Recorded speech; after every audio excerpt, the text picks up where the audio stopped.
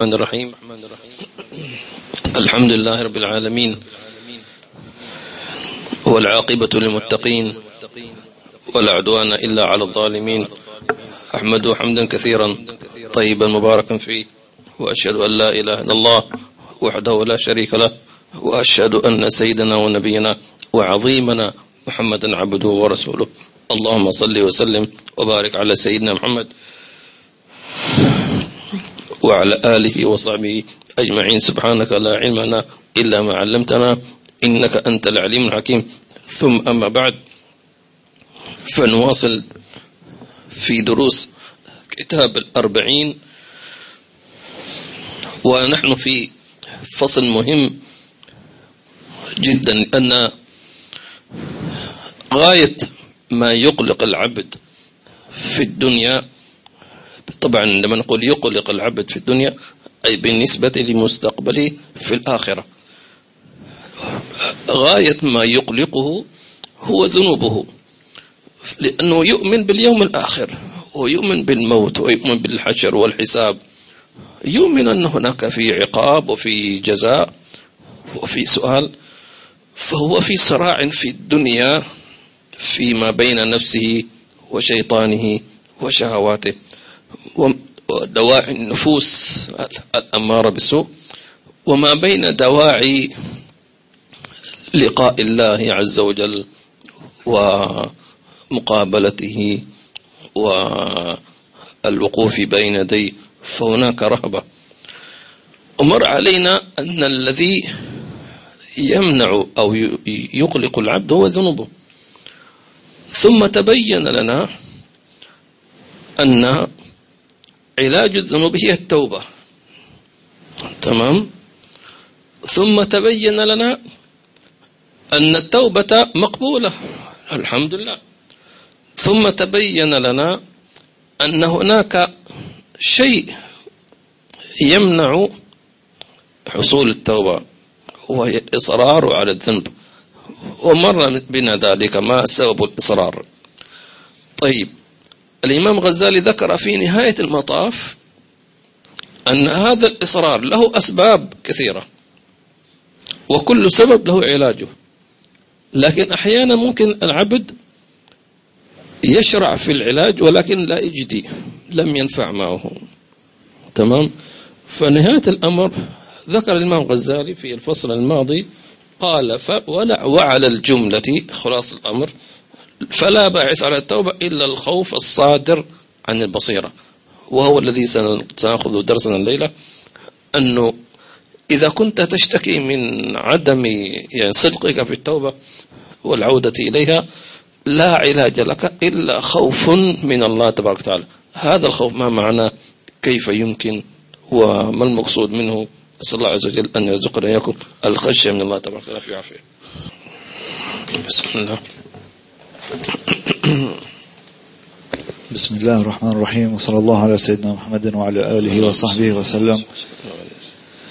من كتاب الأربعين في أصول الدين للإمام أبي حامد الغزالي رحمه الله تعالى، ونفعنا به وبكم وجمعنا به وبكم في الفردوس الأعلى، ورضي الله عنكم جميعا. الأصل الثاني في الخوف. وقد جمع الله تعالى للخائفين الهدى والرحمة والعلم والرضوان، وناهيك بذلك فضلا، فقال تعالى: هدى ورحمة للذين هم لربهم يرهبون. وقال: إنما يخشى الله من عباده العلماء. وقال تعالى: رضي الله عنهم ورضوا عنه، ذلك لمن خشي ربه. وقال صلى الله عليه وسلم: رأس الحكمة مخافة الله. وقال: من خاف الله تعالى خوف الله منه كل شيء، ومن خاف غير الله تعالى خوفه الله من كل شيء. وقال صلى الله عليه وسلم: قال الله تعالى: وعزتي وجلالي لا أجمع على عبدي خوفين ولا أجمع له أمنين، فإذا أمنني في الدنيا أخفته يوم القيامة، وإذا خافني في الدنيا أمنته يوم القيامة. نعم. في هذا الفصل بدأ الإمام الغزالي رحمه الله تعالى في ذكر بعض تفاصيل الخوف. وطبعا لابد أن نتكلم أن ليس المقصود من الخوف كما يفهمه بسطاء الناس، لأن الإنسان لا يحب أن يكون خائف. يقول لك ليش أنا أكون خائف؟ لماذا أكون مرعوب؟ يعني ما هذا الدين؟ أو كيف الإنسان يعيش في حالة رعب؟ كيف يستمتع بحياته مثلا؟ نقول لا، ليس المقصود من الخوف أن تعيش في حالة فزع أو هلع، لا. المقصود من الخوف أن تعلم أن هناك من هو أقوى منك وبقدرته أن يعاقبك أو أن يعني مثلا يسلب منك شيء، إضافة أن هذا الذي تخاف منه رحيم وكريم وقادر وعظيم وودود، حتى يكون عندك توازن. فلذلك المقصود من الخوف أن يكون في قلبك معرفة الله تبارك وتعالى من صفاته، وهذا سيشرح الإمام الغزالي. هذا الخوف له ثواب عند الله عز وجل. الإمام الغزالي أعطانا تقريبا 3 فوائد. أول فائدة أن الذي يخاف من الله يلهمه الله الهدى والرحمة، يهديه ويرحمه تبارك وتعالى. حينما ترى إنسانا يخاف منك تمام سترحمه، لا شك في ذلك، حتى لو كان مخطئا، لأنه لرأيت فيه حصول الرهبة منك، الجلالة التي في قلبه منك، فهنا ترحمه وتهديه إلى الطريق المستقيم. الفائدة الثانية أن الله عز وجل يرزق الخائفين الحكمة والعلم. تمام؟ قال تبارك وتعالى إنما يخشى الله من عباده العلماء، فكأن من خشي الله عز وجل زاده علما، ولذلك صار الخوف من الخشية من الله علامة العلم النافع. فلو وجدت عالما يخشى الله فخذ منه العلم لأنه علم نافع. وإذا وجدت عالما لا يخشى الله، شوف عالم لكنه لا يخشى الله، فلا تأخذ منه لأنه سيضلك والعياذ بالله تبارك وتعالى. حينما نقصد بالعلم أي علم السير إلى الله. وأما العلوم الأخرى فيمكن، يعني علوم الدنيا مثلا أنت تأخذ مثلا علم مثلا من غير مسلم أصلا لا يؤمن بوجود الله، ملحد والعياذ بالله، ولا يؤمن باليوم الآخر، فهل لا تأخذ منه؟ خذ منه، ولكن فيما ينفعك في الدنيا، كما قالوا كما جاء في الحديث الحكمة ضالة المؤمن، يعني التي يبحث عنها أينما وجدها أخذها. نعم، هذا ما كان ذكر الإمام الغزالي رحمه الله تعالى. أيضا ليس المقصود من الخوف أن تكون مثل ما يقولون جبانا، هذا خوف المخلوق من مخلوق. نعم، هذا جبن، أن لا يكون للخوف سبب. فالمقصود يعني طبعا الجبن هي مقصود أن يكون جبانا يعني، لكن الخوف من الله عز وجل هي ما يونث العبد التعظيم والأدب مع الله تبارك وتعالى، ولا بد أن يكون خوف. فعلى سبيل المثال في عالم الدنيا لو لم يكن هناك مثلا قانون للعقوبات، تمام، في أي دولة عقوبة مثلا الذي يخرج عن القانون، عقوبة مثلا عن الذي يستولي أموال الناس بالباطل، عقوبة لمن مثلا يعني يتجاوز السرعة المحددة. فأورث هذه قانون العقوبات خوف عند الناس، يقول لك لا، أنا ما أريد أدخل السجن، لا أريد أن أدخل كذا، لا أريد أن تسرب أموالي، لا أريد. فيكون عنده هذا الخوف. هذا الخوف نفعه لأنك أنت خائف. حينما تكون خائف أنت حكيم، لأن الناس يعبرون ذلك أنت خواف، أنت جبان. لا، إذا كانت الشجاعة ستهلكني الهلاك، هذا يسموه التهور. لسه نفسك شجاع، بعد آخر شيء تكون أنت مسجون أو تتهور، تقول سير بسرعة حتى الناس يقولون هذا سائق مال، ثم بعد ذلك تكون لك يعني عاهة والعياذ بالله تبارك وتعالى. فليس الخوف من الله جبن، تمام، بل هي حكمة. ولذلك غالبا حكمة لابد أن نعرفها. من خاف إيش نجا أو أمن، من خاف نجا أو أمن، كل معنى واحد دائما. لذلك جاء في الحديث رأس الحكمة مخافة الله. حكيم، أنت إنسان حكيم. موضوع معين، فمثلا أصحابك قالوا ما رأيك أن نعمل كذا كذا كذا، فقلت لا أنا أخاف مثلا أن يحصل كذا كذا، فيقول لا أنت خواف دائما، أخاف. فهم إن أوردهم هذا المورد المخاطر أو وقعوا فيها فهم المتهورون وأنت صاحب الحكمة. فلذلك المؤمن حينما تدعوه نفسه للمعصية يفكر أول شيء، تمام، عاقبة هذا الأمر ما الذي يترتب عليه؟ تترتب عليه أمور كثيرة جدا، منها غضب الله عز وجل.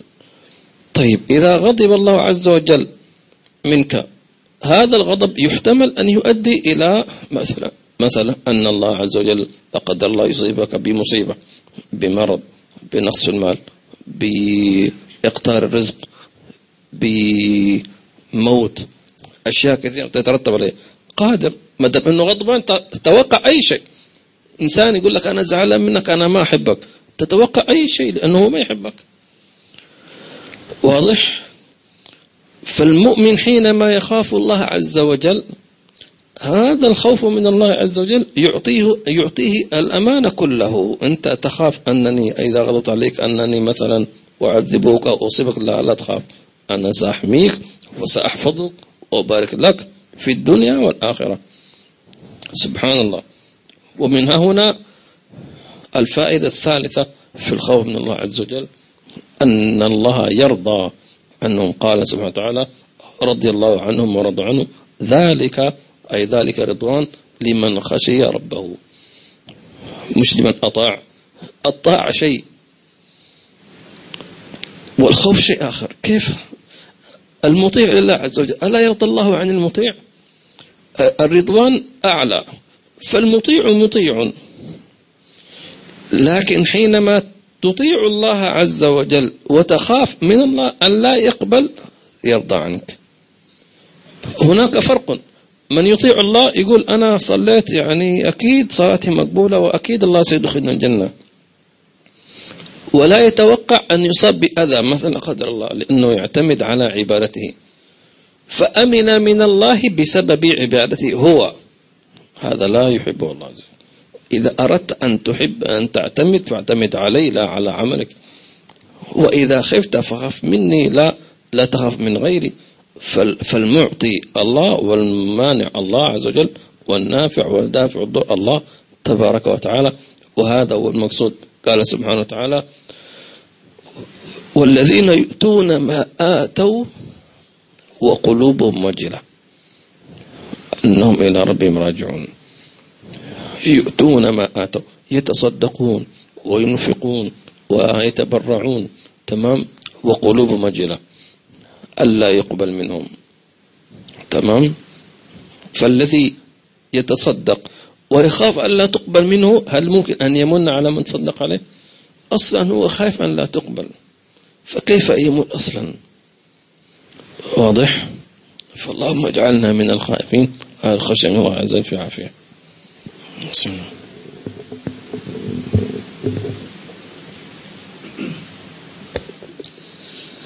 فصل.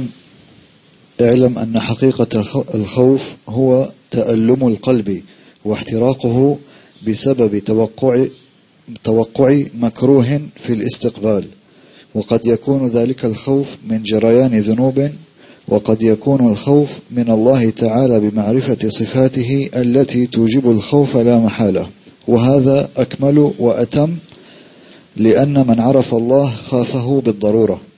ولذلك قال الله تعالى: إنما يخشى الله من عباده العلماء. وقد أوحى الله تعالى إلى داود عليه السلام: خفني كما تخاف السبع الضار.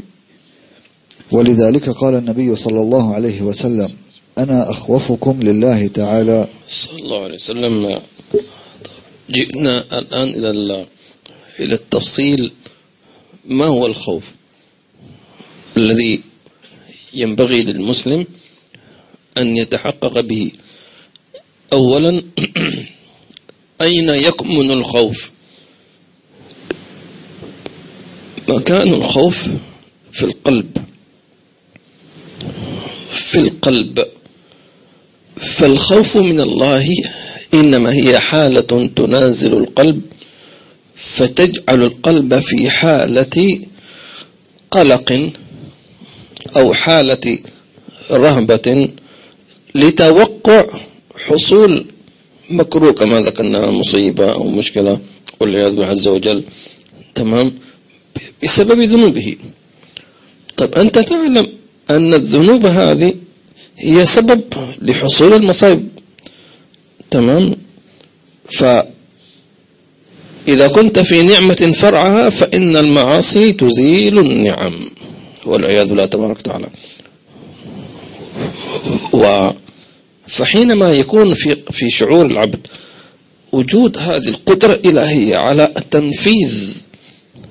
تنفيذ العقوبة، فيعود تكون عنده خوف إن الله قادر أن في أي لحظة في أي وقت أن يصيب الإنسان بهذا الأمر. فلذلك يقول الإمام الغزالي رحمه الله تعالى أن هذا الخوف له نابع أو له مصدر، تمام.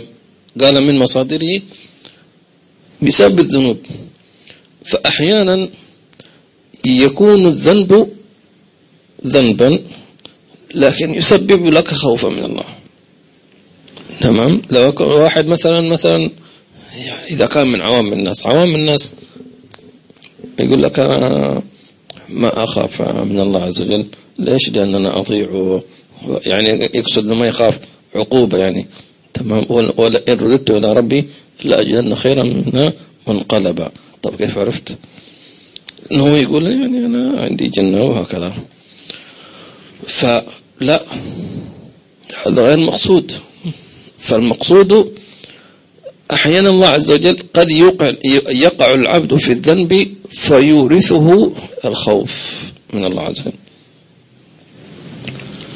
رب ذنب أورث ذلا خير من طاعة أورثت عزا. أنا أحسن منك، أنا كذا، واضح. فلذلك الله عز وجل يقول في الحديث القدسي: لو لم تذنبوا لأتى الله بأقوام يذنبون فيتوب الله عليهم. ولذلك تجد المذنب أحيانا حينما يرجع إلى الله يخاف ويبكي ويستغفر الله ويدعو الله بحرقة. هذا أفضل من المطيع الذي ليس عنده هذه الدرجة من الخوف. يقول لك أنا ما سويت شيء يغضب الله، الحمد لله عن مبسوط. مش المقصود هكذا، صحيح. أنت هذا أول شيء. إذا كنت أنت لا تخاف معتمد على عملك، فأين ضمان القبول؟ أنت تقول أنا صليت وصمت، أعطيني ضمان الله قبل صومك. ما عندك ضمان، إذن لا بد من الخوف. فالخوف من الذنب أو خوف من عدم قبول الطاعة، فأنت في كلا الحالتين لابد أن تخاف. واضح؟ الله يتقبلنا منكم صالح الأعمال. نعم. ولذلك واعلم أن الواقع في مخالب السبع إنما لا يخافه إذا لم يعرف السبع، فإن من علم أن من صفة السبع أنه يهلكه ولا يبالي، فإن تركه لم يكن لرقته عليه وشفقته، فإنه أحقر عنده من أن يشفق عليه، فلا بد من أن يخاف. ولله المثل الأعلى وهو العزيز الحكيم. ولكن من عرف أنه لو أهلك الأولين والآخرين لم يبالي ولم ينقص شيء من ملكه، قل فمن يملك من الله شيئا إن أراد أن يهلك المسيح ابن مريم وأمه ومن في الأرض جميعا. وكم أهلك من عباده في الدنيا وعرضهم لأنواع العذاب ولم تأخذه رقة ولا شفقة، فإن ذلك محال عليه، فلا بد وأن يخاف. فمعرفة الجلال والعزة والاستغناء يورث الهيبة بالضرورة، وهذا أكمل أنواع الخوف وأفضلها. جميل. دعونا نفصل هذا الكلام بذكر أنواع الخوف بصفة يعني مختصرة. الخوف له بداية وله نهاية أي من حيث الدرجات. فأما بداية الخوف يسمى الرهبة. قال تبارك وتعالى وإياي فارهبون. تمام. فالرهبة أول الخوف، أول الخوف. مثال ذلك مثلا أن يحصل إنسان مثلا يكون هو جالس هكذا فيسمع مثلا صوت شديد فيشعر بشيء من القلق. هذا القلق يسمى رهبة، لأنك أنت ما تعلم إيش هذا، ما هذا الذي سمعته، لكنه شيء لابد أن يكون شيء كبير، شيء عظيم. فبداية الخوف رهبة، قلق، انزعاج، توتر. تمام. ثم بعد ذلك إن فكر في هذا الشيء الذي أصاب بالرهب، فإن كان عظيما تحول الرهبة إلى خوف. طيب. ولذلك الله عز وجل ما قال لم يكتفي بأن نكون في رهبة، بل أمرنا أن نخافه، أن نخاف. فالآيات كثيرة، فلا تخافون وخافوني، خافوني. تمام. آيات كثيرة يطلب من الله عز وجل من عباده أن يخافوا. لم يقول فقط فارهبوني، إنما آية واحدة تقريبا. لكن الخوف قالوا لأن الرهبة تكون أول الخوف ثم تنتهي. مثلا سمعت صوت مزعج، فإذا عرفت المصدر الحمد لله أنا ظننت مثلا زلزال، من حصل مثلا إنه شيء سقط، فخلاص سكن إيش الرهبة. فالمطلوب خوف مستمر. واضح. فالرهبة أول خوف لكنها لا تستمر، والخوف يستمر. فالله عز وجل يريد من عبده أن يخافه في حالة استمرار، في حالة الأمن والسلم والحرب والصحة والفراغ والطاعة، وهكذا يستمر معه. فلا تخافون وخافوني. ثم بعد ذلك إذن الرهبة والخوف، فإن استمر الرهبة صارت خوفا. تمام. ثم والخوف هذا قد يكون من الذنوب، قد يكون من العقوبة. واضح. ثم بعد ذلك يكون خوف خشية، وهو خوف العلماء. إنما يخشى الله من عباده العلماء. سنتحدث عن هذا الخوف إن شاء الله. هو تذكرت شيء تصحيح فقط لدرجات الخوف، معلش نعيد ترتيبها. أنا قلت أن أول الخوف رهبة، لا، قبلها في درجة. أول الخوف يسمى وجل، الوجل. تمام. وجلت إيش قلوبهم. ثم إذا استمر الوجل يسمى رهبة، فالرهبة درجة ثانية. فإن استمر يسمى خوف. واضح. فإذا الوجل هو أول الخوف. تمام. كما إذا حصل صوت انفجار كذا يحصل إنسان، هذا يسمى وجل، وليس رهباء. أنا أقطع في النقطة الأولى. قال تبارك وتعالى في معرض الوجل في قوم يحبهم قال إنما المؤمنون الذين إذا ذكر الله وجلت قلوبهم. أحب الله هذه الصفة فيهم. إذا ذكر الله مثلا، كيف إذا ذكر الله؟ مثلا أنت جالس أو كذا، جالك واحد قال لك اتق الله، ألا تخاف الله؟ ألا تؤمن بالله؟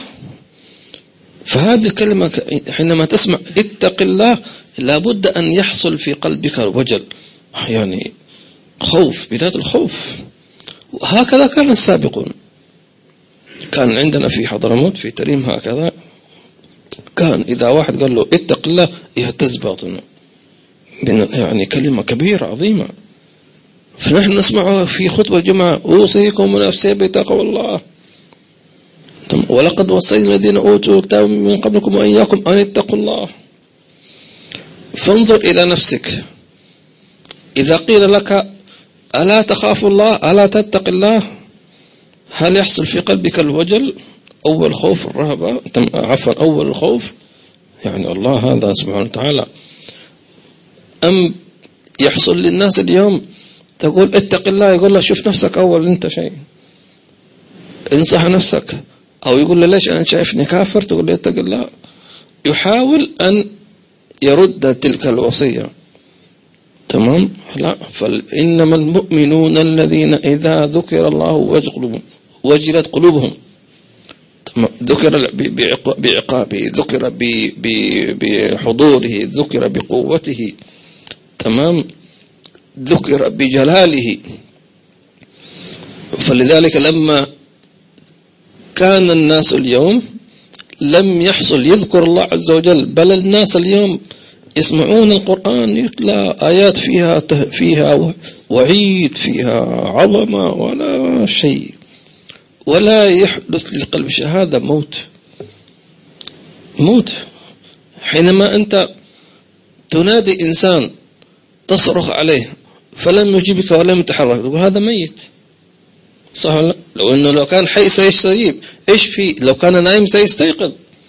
إذا أنت حركته ولا صيحت فوق راسه لابد في حركة، في ردة فعل، لكن تصيح فيه وتحاول ولا، هذا يقول هذا ميت. كذلك القلب حينما تلقى إليه آيات القوة والعظمة والوعيد من الله عز وجل والتذكير ولا يهتز قلبه، هذا قلب ميت. فالمشكلة إذا كان القلب ميتا يحتاج إلى إعادة إنعاش، مثل ما يقولون تهيئة لهذا القلب بذكر الله تبارك وتعالى. الله يهيئنا إياكم لما يحب ويرضى. ثم بعد ذلك يكون إذا وجل قلب عبد المؤمن بذكر الجلال فإن وجله يسكن بذكر الجمال لا تبارك وتعالى. ولذلك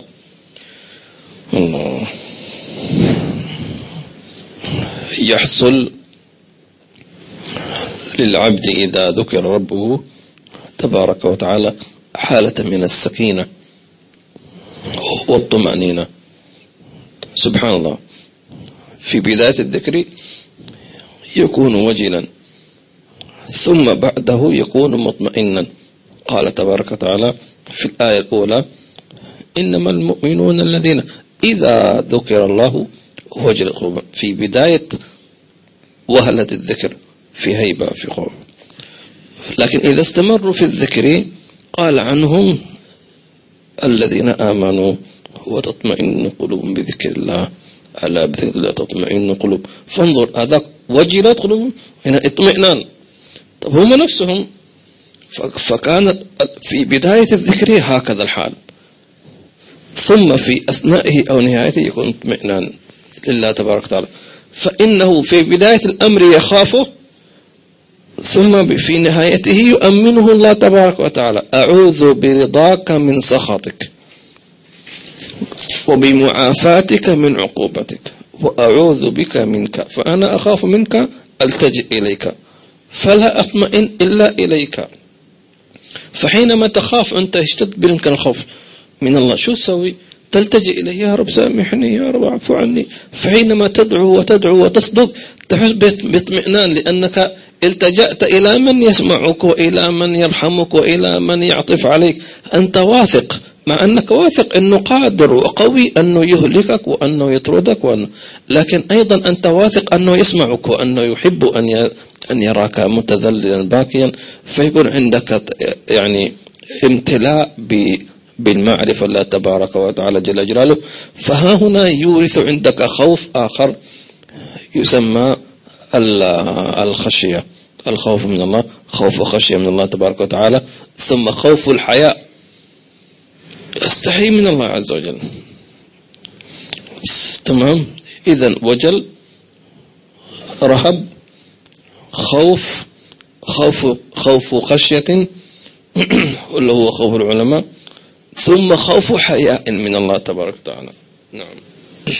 خوف الخشية يكون بمجالسة علماء الخشية. كيف علماء الخشية؟ علماء الخشية هم الذين يستعظمون حصول الذنب من العبد.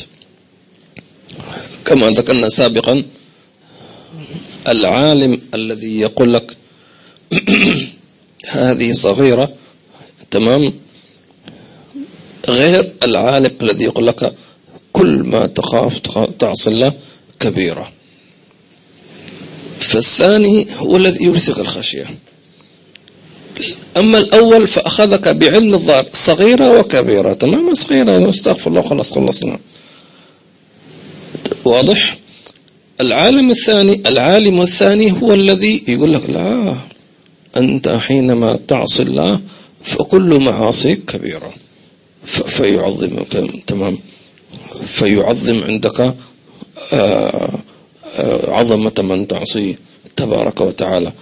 أنت خالفت الله عز وجل، خالفت العظيم تبارك وتعالى. هنا يورث الخشية. ولذلك جالس هؤلاء العلماء، حينما تجالسهم لابد أن ينمو فيك خوف الخشية من الله عز وجل. تمام. ويورثك الله العلم النافع. كلما ازددت علما بهذا ازددت خشية من الله تبارك وتعالى. ثم بعد ذلك العلم خوف الحياء الذي ذكرنا. كيف يأتي خوف الحياء من الله عز وجل؟ خوف الحياء من الله عز وجل أن إذا وقع العبد في معصية تذكر نعم الله عليه، كيف أن الله لا زال يعطيه ويغدق عليه ويعطيه الصحة والعافية وأنت تعصيه. فحينما يفكر في نعم الله عز وجل يورث هذا حياء من الله، فيمتنع من المعصية بسبب خوف، لكن خوف مش من عقوبة، خوف حياء. والله ما يليق، كيف أنا أعصي الله الذي أعطاني القوة والصحة والعافية؟ لا لا لا لا لا، ما يليق، استغفر الله سامحني يا ربي. خوف حياء هذا عظيم وأفضل من خوف العقوبة. ليش؟ لأن خوف العقوبة ممكن يأتيك الشيطان يقول لك عادي، يلا ما في ناس أكثر منك معصية ما عاقب الله عز وجل. تمام. لكن خوف الحياة الشيطان ما يقدر يدخل، ما يقدر يقنعك، صعب جدا، يعني يحاول لكنه صعب. خوف الحياة من الله عز وجل. ولذلك مفتاح خوف الحياة كما ذكرنا أن تذكر نعم الله عليك وأن تذكر إساءاتك إليه. أو أنت ما تسوء إلى الله، أنت تسوء إلى نفسك، فلا يليق. لا يليق. مثل إنسان أدخلك بيته، تمام، وشفت مثلا جوهرة ثمينة، حدثتك نفسك أن تسرق وأنت محتاج جدا. لا، قلت لا لا لا، كيف أنا أسرق من أدخلني بيته؟ لا لا لا يليق. فأنت امتنعت، ليس خوف عقوبة لأنه يكون هذا ما يعاقبك، أو إنسان ضعيف مثلا، لكن منعك من ذلك الحياء، وهو أثمر وأفضل وأعلى عند الله عز وجل. وهناك أعلى من خوف الحياء أيضا.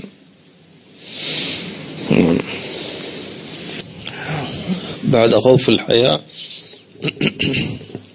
وهذا ممكن إنسان منا حينما مثلا يعني إذا ذكر بالعذاب ربما يعني نفسه ميتة، ما يقول الله غفور رحيم، أو نفسه غير مستعدة فيذكرها بهذا خوف الحياة، استحي من الله عز وجل. طيب تعصيه بعينك، تعصيه بلسانك، تعصيه، يكرمك ويكرمك ويكرمك ولم يسلب منك نعمة وهو قادر وغني عنك، تمام، وأنت تعصيه. يا أخي استحي يا أخي. فخوف الحياة، فحدث نفسك بهذا مرة مرتين، لابد أن يكون لها حياة. ثم خوف خامس أو سادس وهو أعلى درجات الخوف، وهو خوف الجلال، يسمونه خوف التعظيم أو خوف الهيبة، وهو هذا خوف الأنبياء والملائكة. تمام، خوف الأنبياء والملائكة. يعني مثلا قلنا خوف الأنبياء ليس خوف العلماء أو ليس خوف العصاة، لأن الأنبياء لا يعصون الله مثل الملائكة. طب أنت يا نبي أو يا ملك، أنت أصلا لا تعصي الله، خلونا مع الملائكة مثلا لا يعصون الله ما أمرهم ويفعلون ما يأمرون، ومع ذلك يخافون. طب هذا الخوف ليش؟ أنت ما سويت شيء غلط يا ملك، تعال يا جبريل عليه السلام، لا كفرت ولا عصيت ولا ما فعلت أي شيء، بل أنت يحبك الله عز وجل، ومع ذلك يخاف سيدنا جبريل. فخوف جبريل ليس خوف رهبة ولا وجل ولا خوف عقوبة، تمام، ولا خوف حياة، بل خوف إيش؟ هيبة، خوف تعظيم، لأنه يعرف الله عز وجل، فهو أبدا ما يمكن أن يتصور منه شيء. فهذا الخوف أعلى درجاتها، ومفتاحها معرفة صفات الله عز وجل، أنه هذا الذي تعصيه عظيم قوي جبار متكبر رب العالمين. أنت مين أنت تعصي هذا؟ إيش أنت؟ ما وزنك أصلا؟ أنت مين؟ فحينما تفكر في صفات الله عز وجل أنت تعصي عظيم كبير جليل ذي العزة والجلال، فيورثك هيبة، ويمكن أن لا يبالي بك أصلا هو خلقك من لا شيء، أنت مين؟ تمام. فهذا يورث الهيبة. طبعا هذا مقام عالي جدا. وخلاصة الأمر أن خوف العلماء اللي هو الخشية والحياء والهيبة كما ذكرنا متعلقة بمعرفة صفات الله عز وجل، صفاته تبارك وتعالى جل جلاله. وهذه الثلاثة هي التي تحجبك عن المعصية. قال سبحانه وتعالى: وأما من خاف مقام ربه، اللي هو مقام الخشية وخوف الحياة وخوف الهيبة، الذي ينهى عن نفس الهوى، لأنك أنت ما تقدر تنهى نفسك عن هوى، لأنها معجونة بالشهوات. تمام، معجونة، ما يمكن أن تقول لنفس لا تأكل، اللي هي فيها جوع لابد تأكل. لا تنامي، مستحيل ما تنام، تحتاج إلى النوم. لا تشرب ماء، كيف ما أشرب أنا محتاج. تمام. فالنفس فيها شهوات اللي هي المعصية، فمهما مثلا أنت لا تستطيع أن تنهاها لأن معجونة بها، وما دام هناك الشيطان وإغواء وكذا، فتحتاج إلى هذا الجانب اللي هو ذكر عظمة الله وحضوره ونظره وشهوده وجلاله وكبريائه مرة مرتين 23 مليون مرة حتى تهدأ وتسكن. إن شاء الله تعالى الدرس القادم نتكلم كيفية بالتشيء من التفاصيل حصول هذا الخوف. الله أسأل الله عز وجل أن يوفقنا وإياكم مما يحب ويرضى، والحمد لله رب العالمين. أما هنا أسئلة هي موجودة.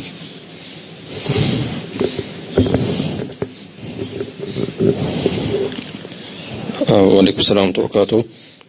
جزاكم الله خير. والأخ محمد أبو طيور والأخ عبد الله جزاكم الله خير. والأخت سكينة تقول السلام عليكم وعليكم السلام ورحمة الله وبركاته. هي بدأت تكتب بالعربي ما شاء الله.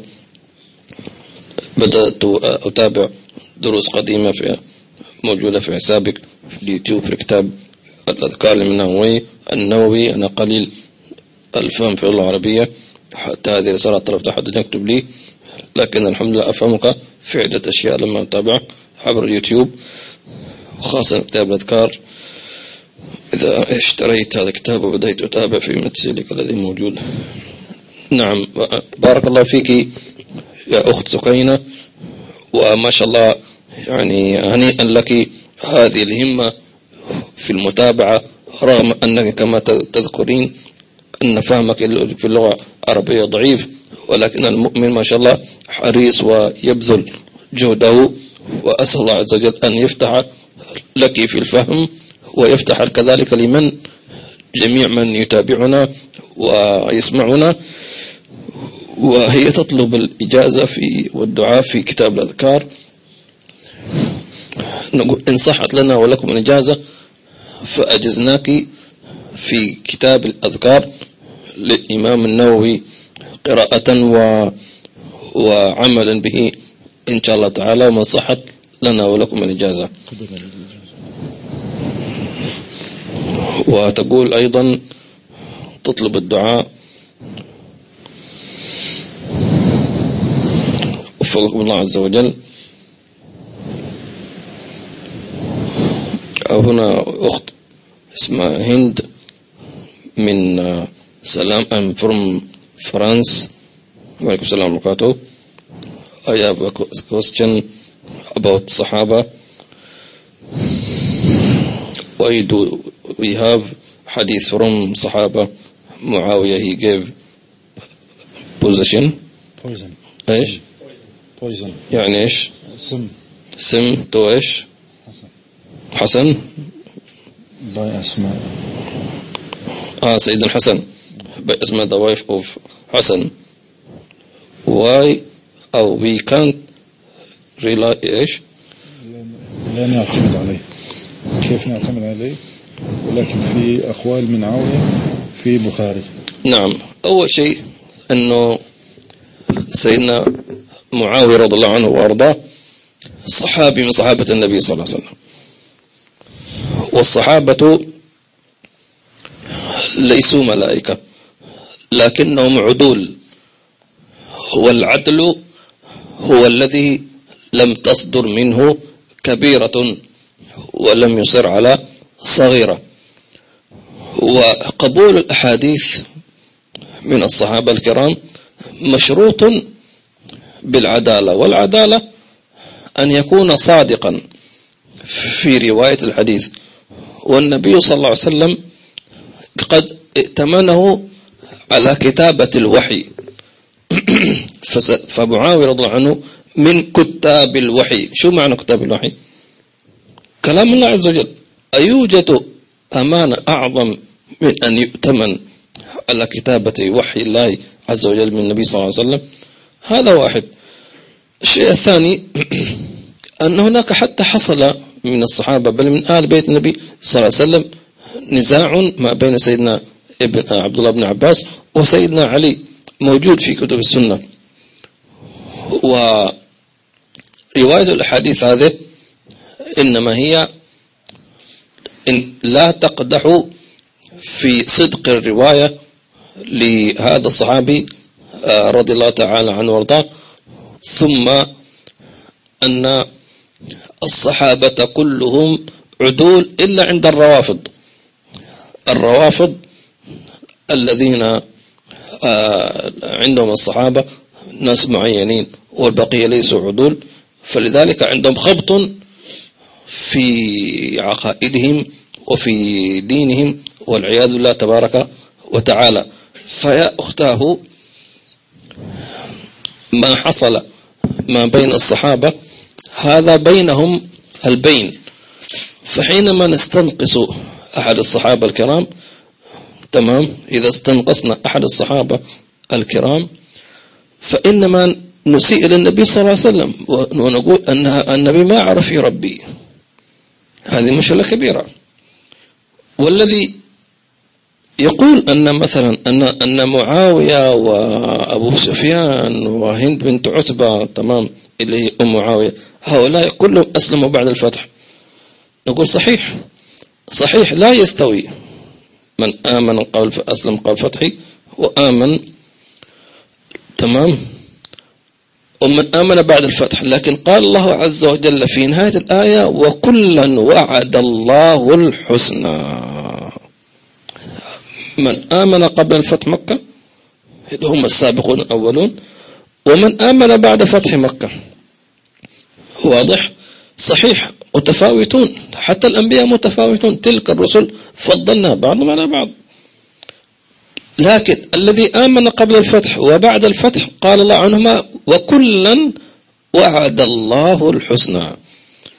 فالذي آمن بعد الفتح موعود بالحسنى، فمن يتكلم على شخص موعود بالحسنى شو قصته، شو حاله يعني؟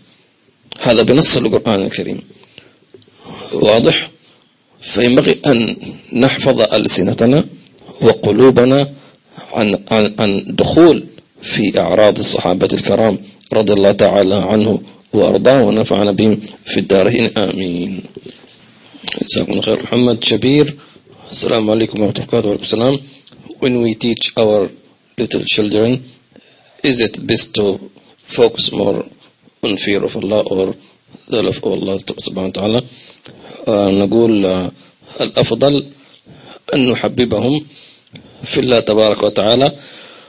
وأما التخويف مش نخوف من الله، وإنما نقول لهم أن يراقبوا الله، أن الله معهم ويراهم ويسمعهم ويحفظهم.